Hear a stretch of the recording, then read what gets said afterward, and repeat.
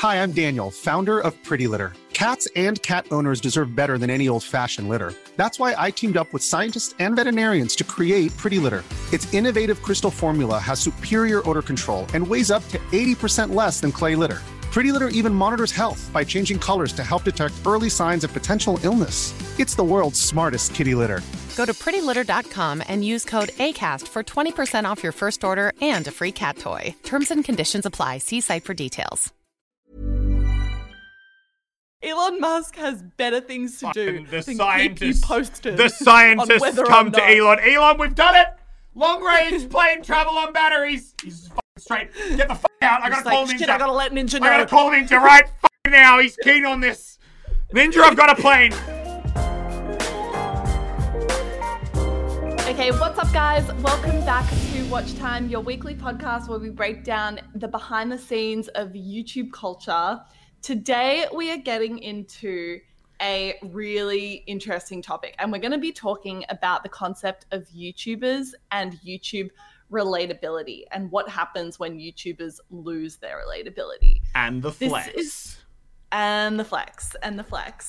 And I think the reason we want to talk about this is a couple things that have happened in the last couple weeks that have brought up the concept of relatability.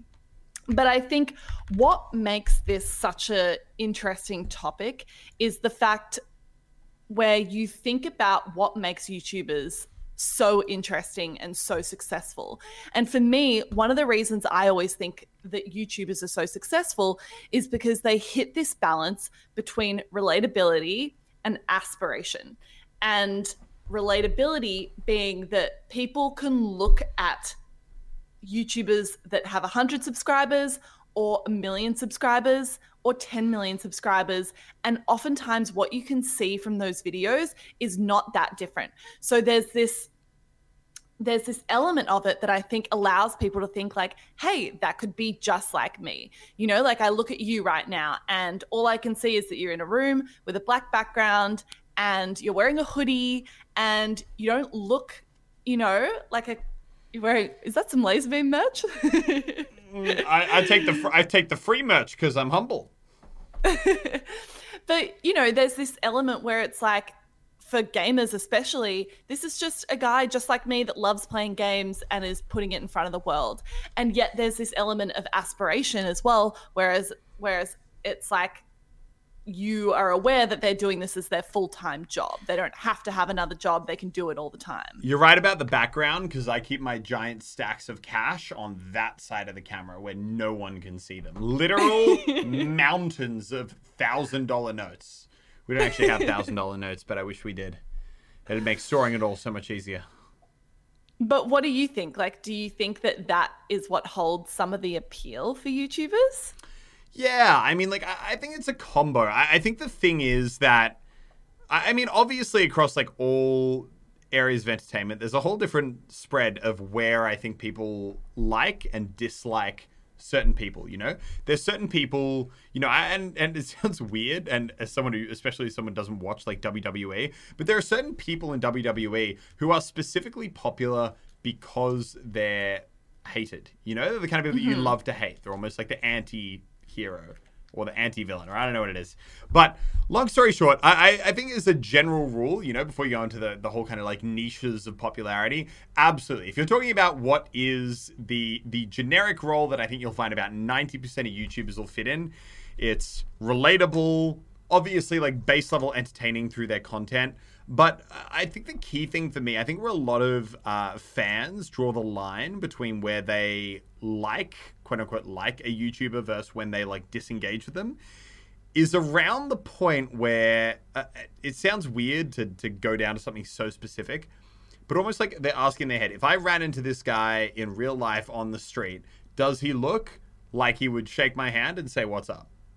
Yeah. You know, like it sounds like a weird way to put it, but I think for the vast majority of people, it's that, you know, you can be aspirational, you can be someone who is similar yet has succeeded to a high degree, so people kind of like to a degree want to be you, but ultimately, to put it bluntly, you're not an asshole.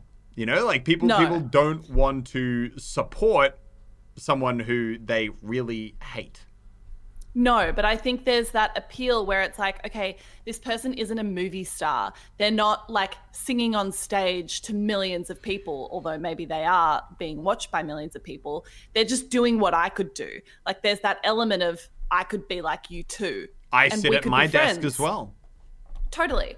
And then I think where it gets really interesting is as these people get more and more successful on YouTube, they're going to be making more and more money. Their lifestyles are going to change. They might be traveling across the world more. They might be doing different things with brands. And suddenly it gets to a point where these people have millions and millions of fans, millions of viewers, probably making millions of dollars. And suddenly they've lost a lot of the elements that people liked them for in the first place, that made them just like me. Really, what prompted us to start this topic is the Call Her Daddy drama that's been happening over the last few weeks. And this is the last episode where we're probably going to talk about this, but we really wanted to touch on this last week and we just didn't have time. Who knows? But I think what really got us thinking about the topic of relatability was the fact that these girls very much positioned themselves as the every girl. They were in their mid-20s, living in New York, struggling, talking about the fact that they had to pick up furniture off the side of the street to furnish their apartment, talking about the fact that they, you know, would try and finesse guys to get them to pay for dates and that sort of thing because they didn't have the money to do it themselves. And I think it was a core part of their brand almost, was being this example of the every girl in New York City, or the every even 20-something year old that that's just living their life. And the fact that they were poor was a constant theme of the show. And through all of the contract negotiations that played out extremely publicly, it obviously came out that that was not the case. And each of them was making in the realm of $500,000 a year, which really slightly not humble. People felt betrayed. People felt like, hang on, I've been fooled. Like, what were you trying to pretend that you were like me or I was like you, when actually I would do anything in the world to be paid $500,000 to do a 1-hour podcast each week? That's crazy. And I think that's where they've really, really run into trouble. And you realize how precarious that relationship is, where you want to be relatable, but you don't want to be telling people everything for the risk that it could make you seem totally unrelatable. Yeah. And yeah, I think that's a really, really interesting point.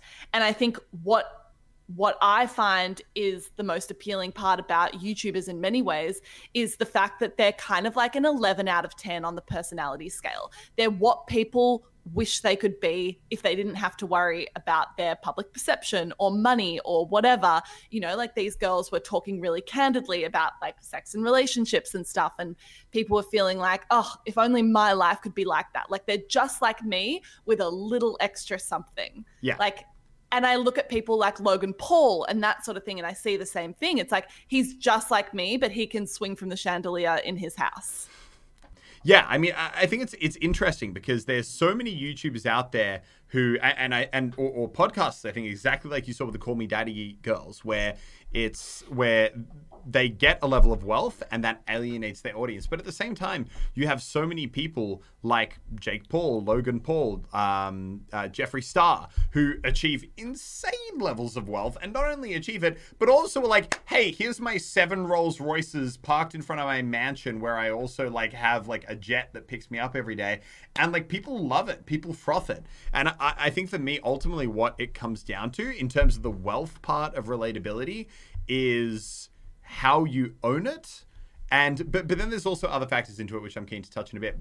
But ultimately, I feel like audiences don't care. In fact, a lot of the time audiences want you to succeed, I think, when you're a channel. You know, they want to know like your merch sold incredibly well. They want to know that you're, you know, moving up in the world, you're buying a house, and then just being like, thank you so much for the support, guys. But I think what audiences don't like is crying poor and then them finding out that was all bullcrap. Because then you feel used. Totally.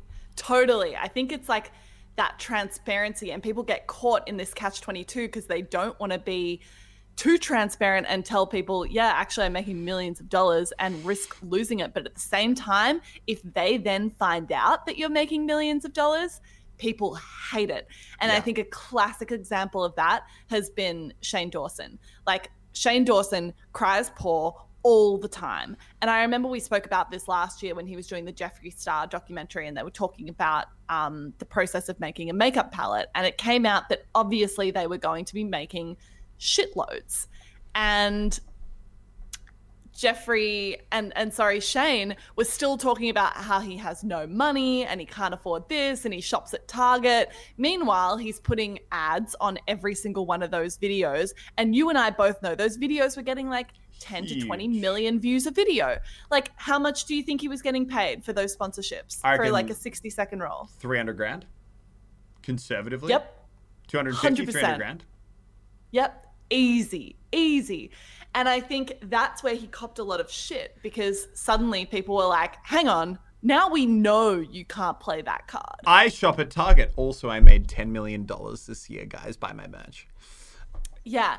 And I think it actually came out he had to address it, because he was like, guys, I am poor relative to Jeffree. And it's like, dude, come on. Come on, bro. Like, guys, I'm poor relative to Elon Musk, all right? Daddy Musk up there just flexing on me, all right? I'm doing it tough down here in the trenches with my 8 million subscribers. But like, you know, For like, real. yeah, it's like everyone's poor relative to someone, unless you're Jeff Bezos. If you're Jeff Bezos, you're poor relative to no one. But unless you're that guy, everyone is poor relative to someone, and that's a crap card to play.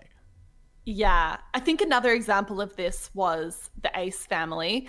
And I don't know if you've seen much of them. I don't watch them. I just saw it when all of the sort of news came out about them. But they were a family vlogging channel that completely blew up and then framed a whole chunk of the content they were doing for a period of time on the fact that they were building this new house, and would often clickbait with really clickbaity titles like, you won't believe what happened to our house, with like a thumbnail of really sad faces. And then it came out where it was like, we don't know whether to move into our beautiful new multi-million-dollar house before the landscape architecting has happened or after. And like comments like, you know, we can walk from our master bedroom to our gym without having to go downstairs like our old house. And people just watching this and being like, sorry, what did you just say? And you like, said, please buy our merch to support the channel. What? Yeah. Like, it feels gross. For me, that feels particularly gross because you know their audience is so young. Yeah. Okay. So you know where, when I think it comes to wealth, I think there's 3 tiers to it. There's pretending like you're not wealthy and then people finding out you are, which is always bad. Then there is owning that you're wealthy, which I would put into the Jake Paul, Jeffree Star category, which is just being like, fuck rich, bro. Get on my level. Like, I live this life, you know, like, and people live that as just pure aspirational content.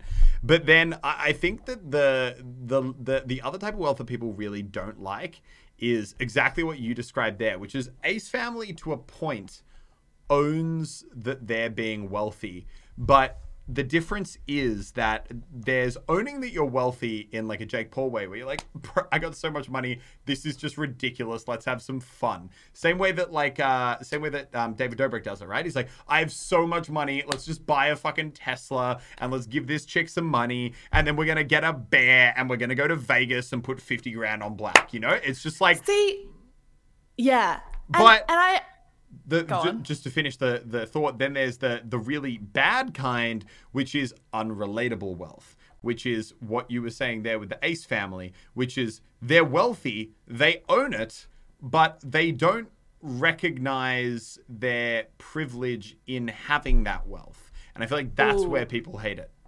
That's actually a great distinction. It's like it's having the wealth, and on one hand, being able to recognize how ridiculously lucky you are and how unrealistic it is that you've somehow come into this amount of luck.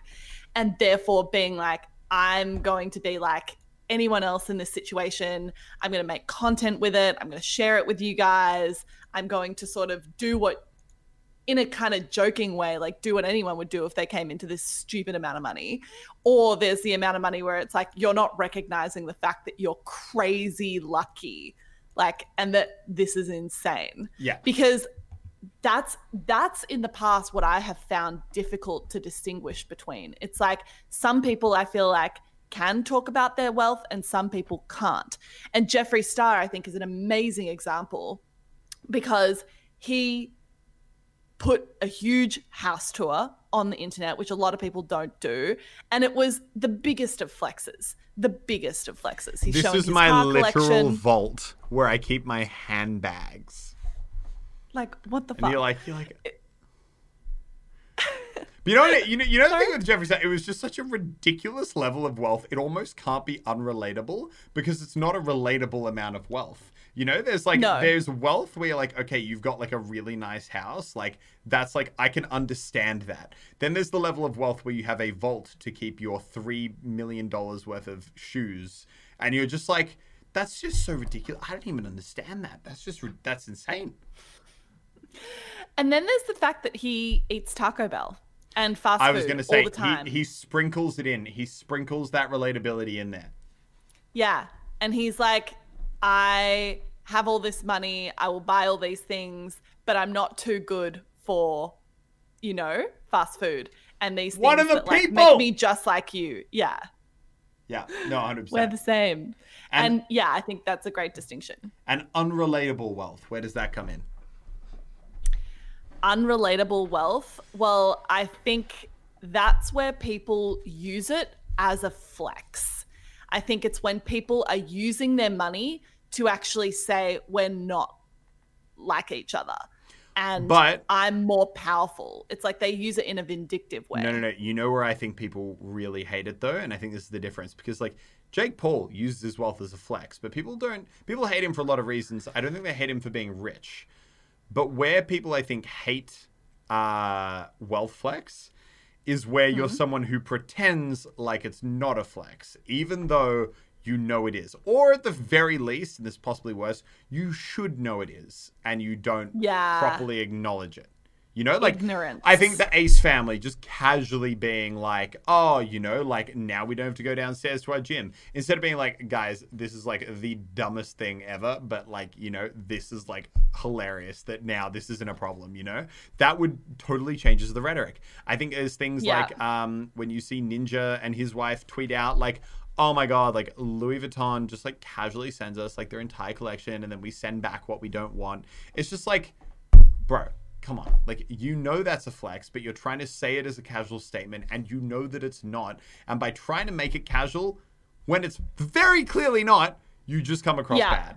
Or like, when it's like the private jet conversations, right? For me, this is the example, and I've brought it up. So this was a tweet that I saw from Ninja last year where I was like, oh, that's not good for you. Like, you sound ignorant. And he tweeted last year, struggling with wanting to fly private for time and simplicity, but I understand how bad it is for the planet and want to minimize how often I do fly private. Wife and I have been delayed for 5 hours flying commercial. And it's just like, I struggle with that complexity all the time. Like, tough. Do I fly private? Hashtag or do I help relatable. It's just like, this is a problem. This is the thing with Ninja. I sometimes feel like Ninja tweets things and I'm just like, dude, you could have left it in the drafts, that one. Like, yeah. Like, what were you hoping for as an answer? It's weird because it's like, that is actually a totally fair thing to have. If you're a very incredibly wealthy person where your time is valuable, then it's totally fine to struggle with that. Be like, my time is valuable. I want to get places, but also I'm conscious about the impact it has on the environment. Totally okay. When you start putting that out there to all your like 12, 14-year-old fans who built you up from like when you were like recording videos only like 2 years ago, by the way, in your bedroom, like it comes across as like hey, I know that this is totally not relatable or even fractionally understandable for 99.9% of you, but hey, I'm going to throw it out there anyway so everyone knows I'm taking them PJs. the funny like pre-tweet to this was him being like, is it possible for planes to fly off a battery, or is there not a powerful enough battery yet? Elon Musk replies, yes, but still a bit too limited on range. This will change in coming years as battery energy density improves. Ninja replies, I remember keep this. me posted. I'm like, dude, like Elon Musk has better things to do. The than scientists, keep you posted the scientists on whether come or to not. Elon. Elon, we've done it. Long range plane travel on batteries. He's fucking straight. Get the fuck out. I gotta call Ninja. Shit, I gotta let Ninja know. I gotta call Ninja right fucking now. He's keen on this. Ninja, I've got a plane. Suddenly he can do both, fly private and help the environment. Like, it's just ignorant. It was an ignorant comment, like a valid comment, but probably not one that you should post to your millions of fans, for which that will never even possibly be a question. I guarantee there would be, other than maybe Drake, if Drake still follows Ninja, I don't know. Other than Drake, not a single person on your Twitter timeline is going to have any actual relatable input into that. It's like, No. the only thing that tweet achieves is a flex and something that makes your fans go, wow, I can neither relate nor will I ever relate to that comment. Thanks for that, Ninja. Fuck you. You know, as opposed to the difference is if you're... Hey, I'm Ryan Reynolds. Recently, I asked Mint Mobile's legal team if big wireless companies are allowed to raise prices due to inflation. They said yes. And then when I asked if raising prices technically violates those onerous two-year contracts, they said, what the f*** are you talking about, you insane Hollywood ass f- So to recap, we're cutting the price of Mint Unlimited from $30 a month to just $15 a month. Give it a try at mintmobile.com/switch. $45 up front for 3 months plus taxes and fees. Promo rate for new customers for limited time. Unlimited more than 40 gigabytes per month. Slows full terms at mintmobile.com. You know, someone who I think owns your wealth. You're like, oh my God, guys, we took a literal private jet to Vegas because like, and we like threw champagne everywhere, and it was the dumbest thing we've ever done. Like, this is so stupid. And it was so fun. Yeah. You know? Yeah. Then Owning it's it. like, yeah. Okay. So this is something that I want to talk about that is specifically for gamers, I think. Well, not specifically, but I think it can apply here. Because this is not the first time I think that Ninja has made an ignorant comment about money publicly.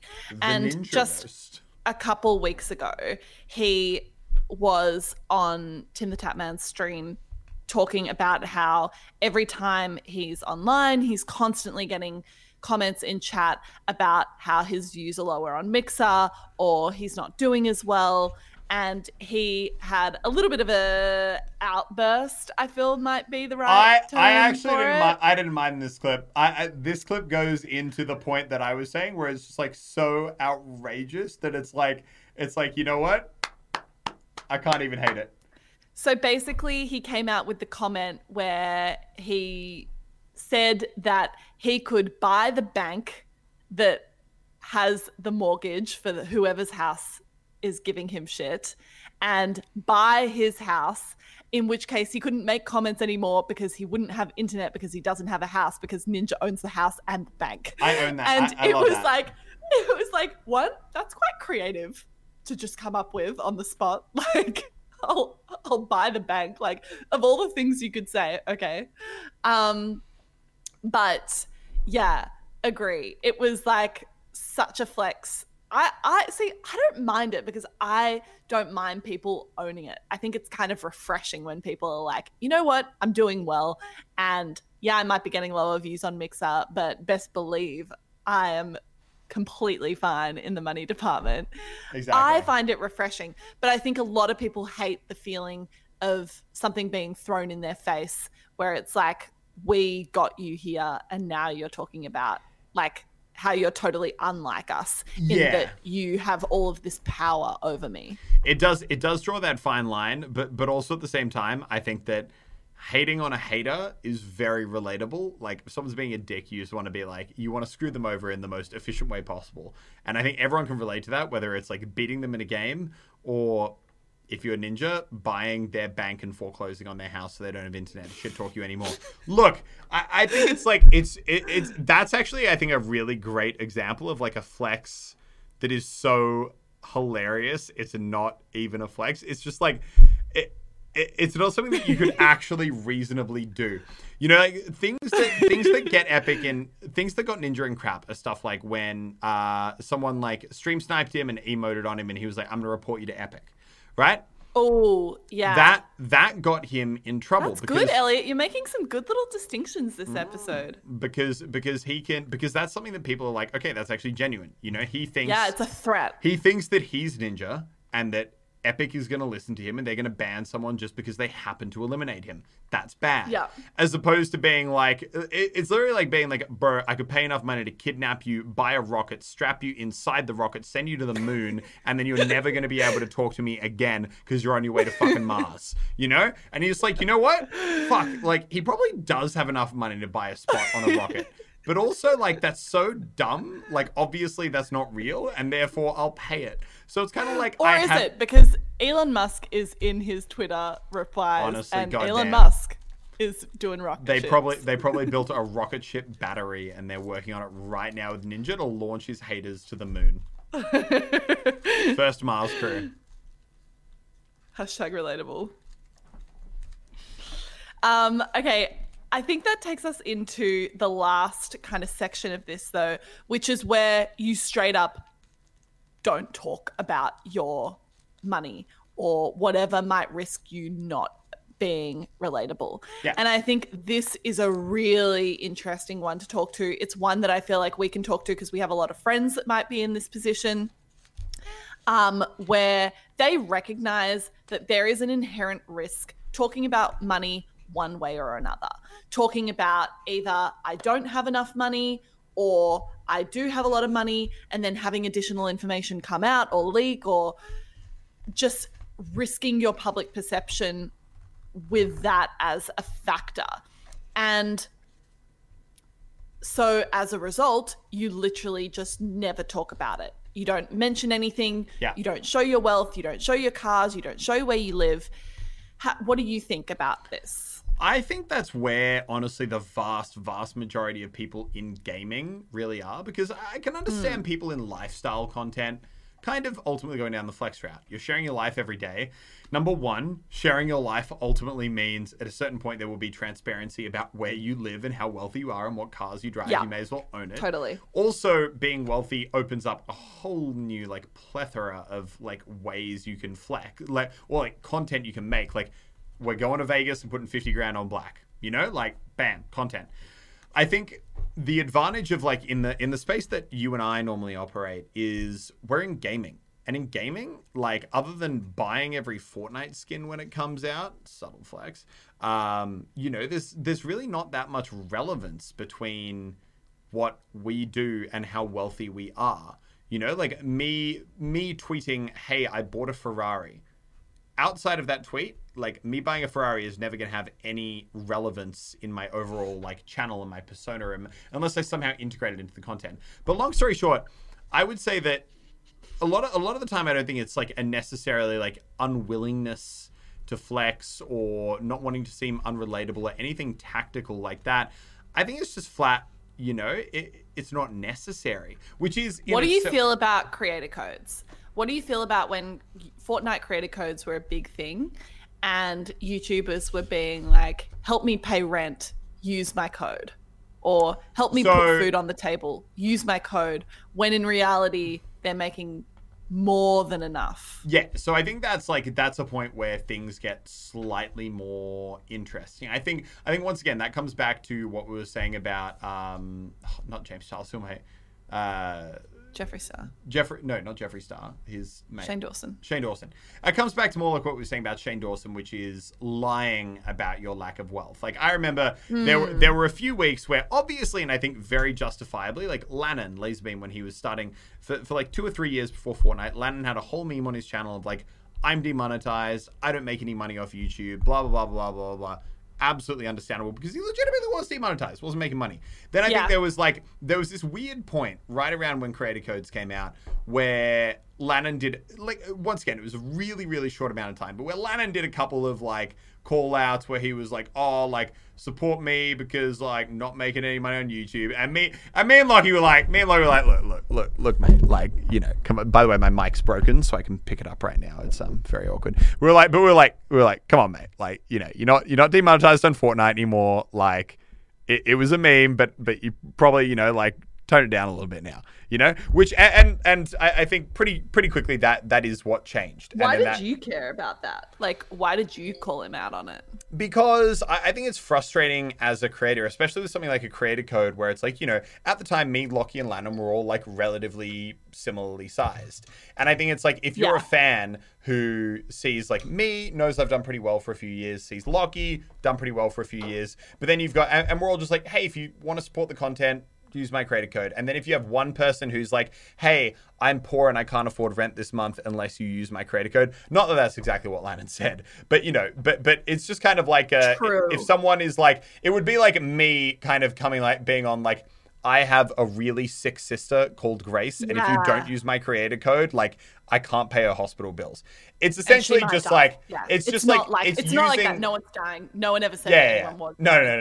I guess it's unnecessarily leaning on the relationship you have with your fans, and just like in an inauthentic way. Which once again, it was a very short timeline, to be fair, for Lannon, from when he went to legitimately being completely demonetized, making nothing, to like being like really damn successful. And there was a weird like middle point right there where I think me and Lockie a couple of times like, hey, come on, you know, like let's be real here. But yeah, I think that would be the only time where it's really happened in my circle. But no, I think if you look at gaming as a whole, with the one exception of Ninja, which is why I think he copped so much flack for it, you know, there are so many incredibly wealthy people. No one out there, well, pretty much no one, can tell me like what kind of house PewDiePie lives in. Does he drive a nice car? Does Markiplier drive a nice car? Does Markiplier live in a nice house? Other than the little shots you've seen, no one can tell me, like, no real big gamers out there, with a few exceptions who are like, hey, I bought a McLaren, you know, like FaZe Clan, but they do a lot more lifestyle stuff. They kind of get into that area a bit more. Very few people I know really push that part. Yeah.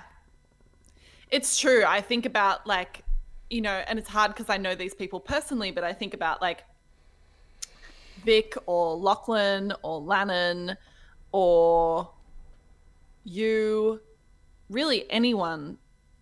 There's not very much you can see online about their houses. No. I do think some people are specific about what they'll do. Like I know a lot of people that just have chosen not to do a house tour because they don't want to risk copping negative comments about it. But yeah, I guess with gaming, maybe you're in kind of a safer spot because people don't need to know, and therefore you don't need to even take the risk that your reputation could be ruined.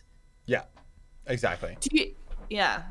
I think that's really interesting. I think the key thing is if you're doing well, it's not like you need to pretend that you're poor. You know, you don't need to pretend that you're not making money. Ultimately, like, YouTube's at a point now where people can look at your monthly views and they can say plus or minus 30, 40% what you're making. You know, you're making between like 200, 300 grand a month. And I think it's totally fine to occasionally be like, hey, guys, thanks so much for the support. I just bought a Tesla and it's really cool and I'm super excited about it. You know, I think that's totally fine. I think there's just like a level where it gets a little bit gratuitous, where it's kind of like, all right, well now no one appreciates this. Okay, we have some really good questions from people that they've put in. So I want to get your thoughts on most of these questions. Okay. Hit me. Question number 1. How much thought do you think genuinely goes into continuing to appear relatable once YouTubers achieve a certain level of success? Do you feel like many creators are hiding or downplaying their wealth? Is it more important to be honest to your own success or to seem relatable? I think it's actually a very small subset that I don't think many people necessarily go out of their way to downplay their wealth in the sense that they're like, I'm poor when they're really rich. I think that most YouTubers probably just, especially in gaming, don't go out of their way to flaunt their wealth. You know, they're not like, I bought a house, I bought a car, I bought a Ferrari, I got this new chain.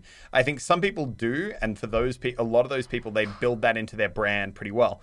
KSI, really good example. He's like, bro, I bought this $500,000 chain. It's fucking sick. But you know what? Yeah. No one hates him for that because he owns that. That's part of his brand.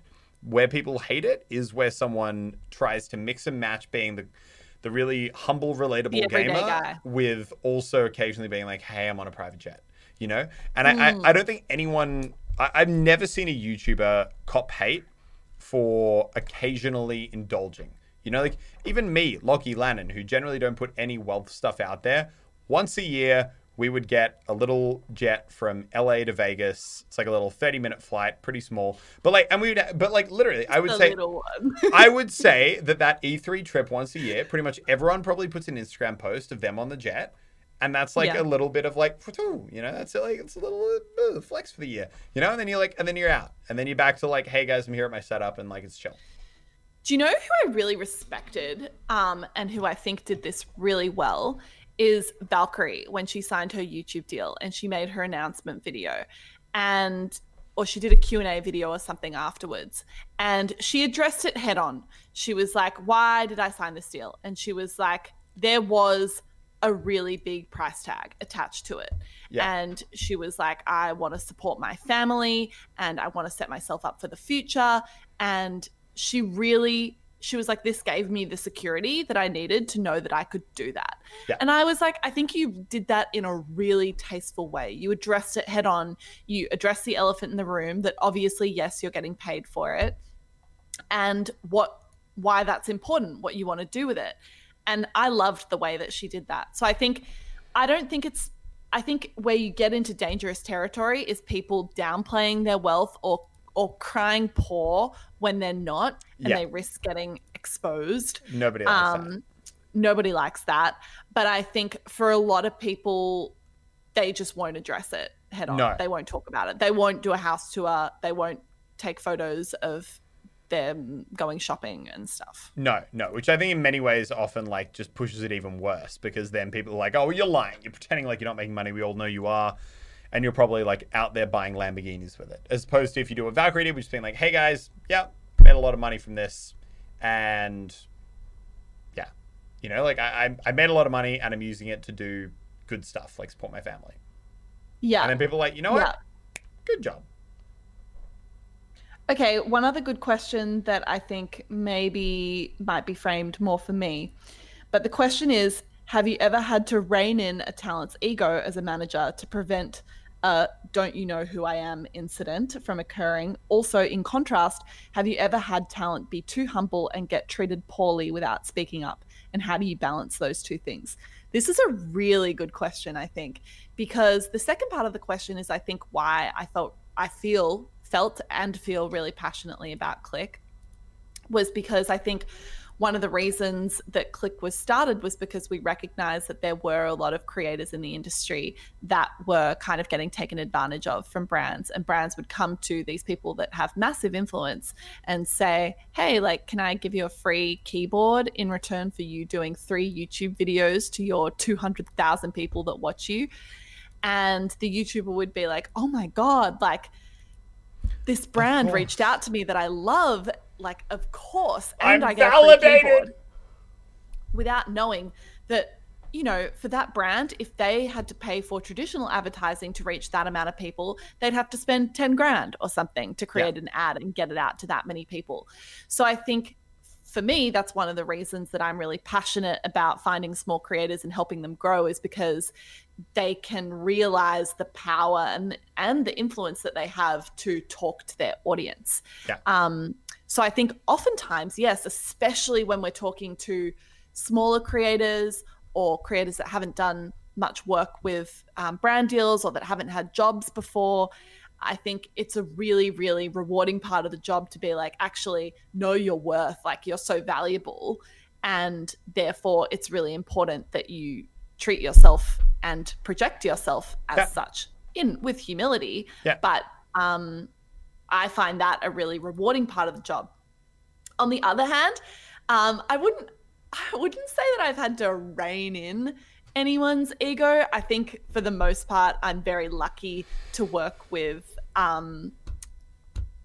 creators that are good people, I think. But yes, sometimes I think creators can lose perspective of the many other people that are involved in making something happen. I think this would most likely occur with brand deals and things like that. I've never had to rein in a creator in a public setting or with fans or anything. I think all of my creators are extremely aware and grateful for their communities and the people that watch them. So I've never had to be like, no, or, you know, quite to the contrary. Like, for example, Lachlan is a perfect example of this. Whenever Lachlan does a meet and greet, he will stay till the last person. He hates leaving meet and greets early. Yeah. So sometimes if we do a meet and greet with a brand or an event or something, they'll say, oh, the meet and greet's 2 hours. But if there is more than 2 hours worth of people there, like, Lachlan will stay the whole time. He doesn't leave early. And so that would be an example of, I think, where I really respect that about him. Yeah. With brand deals, on the other hand, I would say yes, sometimes. And it's not necessarily that people are saying like, hey, I'm worth $1 million and they only want to pay me $500,000 or something. I think it's more a lack of consideration for the other people who are involved in making that happen. So it's not just one person at the brand saying like, hey, Elliot, can you make a sponsored video about this? It's like there's your manager that's putting in the time to make sure it happens. There's maybe the people at like that brand's agents or agency or whatever that are making it happen. These people have marketing timelines where they have to have content go live on a certain day because it feeds into when they're having TV ads go live or billboards go live or podcast ads go live. Yeah. Or it's when they're doing a whole coordinated campaign and it's easy when you're going live at the same time. And it's easy when you're a YouTuber to be like, you can go live a day later. Like, what does it matter? It's a day later. And then the marketing team's like, oh my God. Yeah, and I think that would be a situation that does happen relatively often. As a creator might be like, well, I don't really like the video, or I actually want to upload this video a couple days later. So if it can just wait a couple days, that's fine. And sometimes it's like, well, actually it can't wait a couple days because you're going to cause a huge amount of stress for tens of other people down the line. Yeah. So I think that would be a situation that, yes, we do. I have to be like, look, there's more to this. You have to kind of play along at the same time. But yeah, let us know what you guys think down in the comment section below. Everything between what makes a YouTuber relatable, unrelatable, when do you flex too far, when do you not flex enough, when are you trying to hide what your real flex is. Love to hear what you guys think. As always, remember to rate and comment whatever you can do on your different platform, wherever you're watching the podcast, whether that's on YouTube or one of the different audio platforms. But yeah, guys, until the next week, we'll catch you then. Bye-bye. Bye.